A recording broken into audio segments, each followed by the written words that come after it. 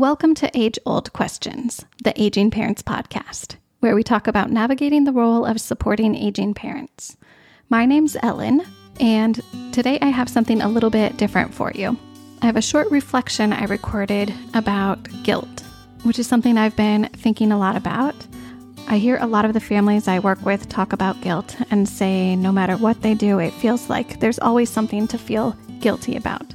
So I've been thinking about that recently. Also, anyone who knows me knows I love a good analogy. So I also tell a story about trying to find the right breakfast. So here it is, a reflection about guilt.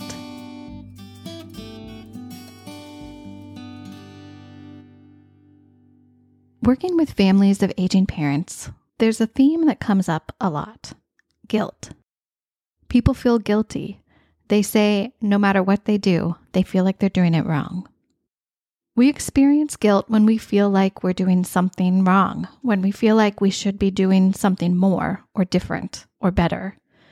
And supporting aging parents is full of opportunities for guilt. There are a lot of opinions out in the world about the right way to care for a parent. We're exposed to these opinions in the form of jokes, conversations, expert recommendations, and doctor's advice. And our smart brains take all of this information and turn it into a long list of rules and guidelines to help us make the best decisions later on. As a kid, we might hear a neighbor say, "I would never put my mom in a home." So we add that to the list. Got it. Don't put mom in a home, whatever that means. We hear someone mention they've been helping their dad shower ever since he had a fall. Dad doesn't want to have strangers help in the shower, they say. Later, someone else says they wouldn't feel comfortable helping their dad in the shower. That should be left to the professionals. So we add it all to our list. Help dad in the shower, but leave it to the professionals. Also, no strangers. So we go through life soaking up and saving these opinions, compiling it all without putting too much thought into it, and without realizing some of them obviously contradict each other. We just save it all. Then, later, we draw on this long list of rules and guidelines to help us make the right decisions. Let me pause here for a minute to say I love a good analogy. When something feels too big and scary for me, I like to compare it to something more approachable. The task of taking care of aging parents, that feels big and scary. So humor me for a minute here and let me switch gears to tell you a story about something much more approachable: breakfast. One evening I was in the grocery store and thought to myself, I should get something for breakfast. So my brain started to pull up everything I knew about breakfast to help me make the best choice. And over the years, it turns out I have collected a lot of opinions and ideas about breakfast. Guidelines and recommendations, expert advice, anecdotes, personal preferences, all about what makes a good breakfast, including breakfast is the most important meal of the day. Breakfast should be quick and easy. Breakfast should have complex carbohydrates to help power you and feel full all morning. Also, breakfast should be mostly protein to help power you and feel full all morning. So I started looking around the store, trying to find something that would fit these criteria. Eggs, maybe? Not enough complex carbs. Eggs on toast? Not complex enough. Eggs and oatmeal? Too much work. Now I'm making two things. How about eggs and banana? Not enough protein. Yogurt? Well, I'm trying to eat less dairy. I was getting frustrated. I felt like all my ideas were a little bit wrong.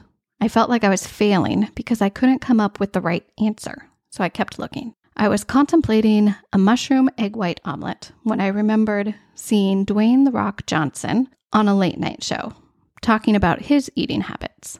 He said he was practicing intermittent fasting, so he didn't eat breakfast at all. Well, of course, I want to be like Dwayne "The Rock" Johnson, so I guess the solution is no breakfast. But then I remembered my first guideline. Breakfast is the most important meal of the day. There was no right answer. Out of frustration, I grabbed a container of yogurt and a package of blueberries, and all week I ate my yogurt breakfast, and it was tasty, and it worked for me, but I felt guilty. Guilty that I wasn't doing it right, that I wasn't like The Rock, that I was eating too much dairy. So the next week, I didn't buy anything for breakfast. I was going to do it right this week, so I skipped breakfast, and I spent each morning also feeling guilty that I was depriving myself of the most important meal of the day.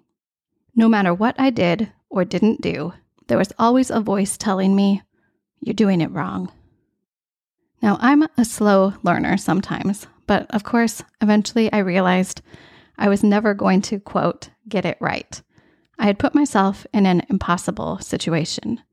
My expectation was that I should be able to find a perfect breakfast solution, one that included being good and healthy and easy, and also includes zero breakfast. It didn't matter what I did.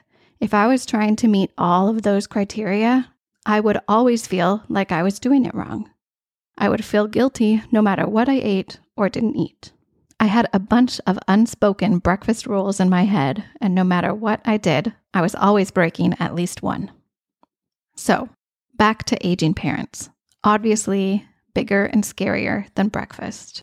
But trying to support an aging parent can put us in the same impossible bind, with guilt at every decision.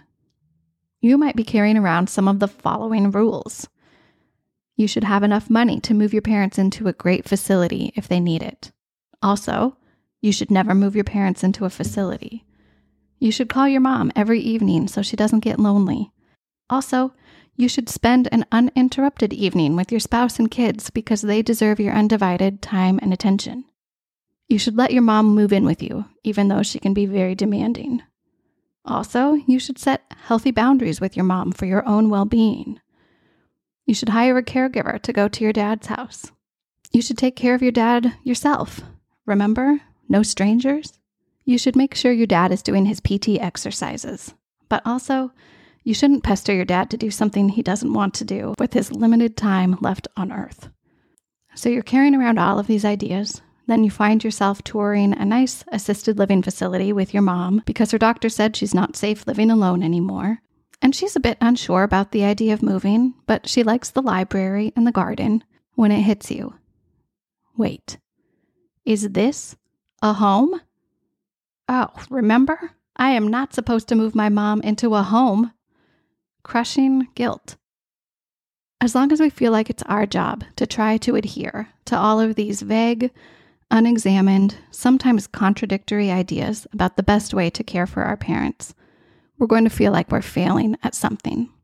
There's always going to be a voice telling you, you're doing it wrong. For breakfast, I've settled on a homemade instant oatmeal mix that I make at the beginning of each week. Dwayne "The Rock" Johnson can do him, and I'm going to do me. I like something warm, easy, and simple for breakfast. I prioritized what was important to me, found something that works for me most of the time, and I had to purposefully let go of some of my other ideas and expectations about the perfect breakfast. When that voice pops up that says, you know, you're not doing it right. You really should blah, blah, blah. I ask myself, is there any way I could do it better in one way without feeling like I'm doing it worse in a different way? Is this working for me well enough right now? There are a lot of different options for breakfast, and different people are going to find different solutions. There are a lot of different ways to support an aging parent. Give yourself permission to prioritize what's right for you and your family. Let go of expectations and the well-meaning advice that just doesn't work for you. Edit the long list of guidelines you've created over the years to include only the things that are important to you. And then try not to feel guilty when you can't solve an impossible problem. There's no perfect solution, so find what works for you most of the time. Be flexible, let it change as you and your family change. And when you do feel guilty because you think you're doing it wrong, remember there's no such thing as doing it right. So it's okay to find the somewhat wrong solution that's right for you.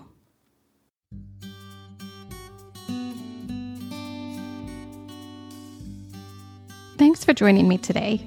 I would love to connect with you. You can find me on Instagram at age.old.questions, or you can send me an email at ellen@ageoldquestions.org, or send me a message on the website. That's ageoldquestions.org. The music in this episode is written and recorded by Kristen Gordon. You can learn more about her in the show notes. And until next time, wishing you the best.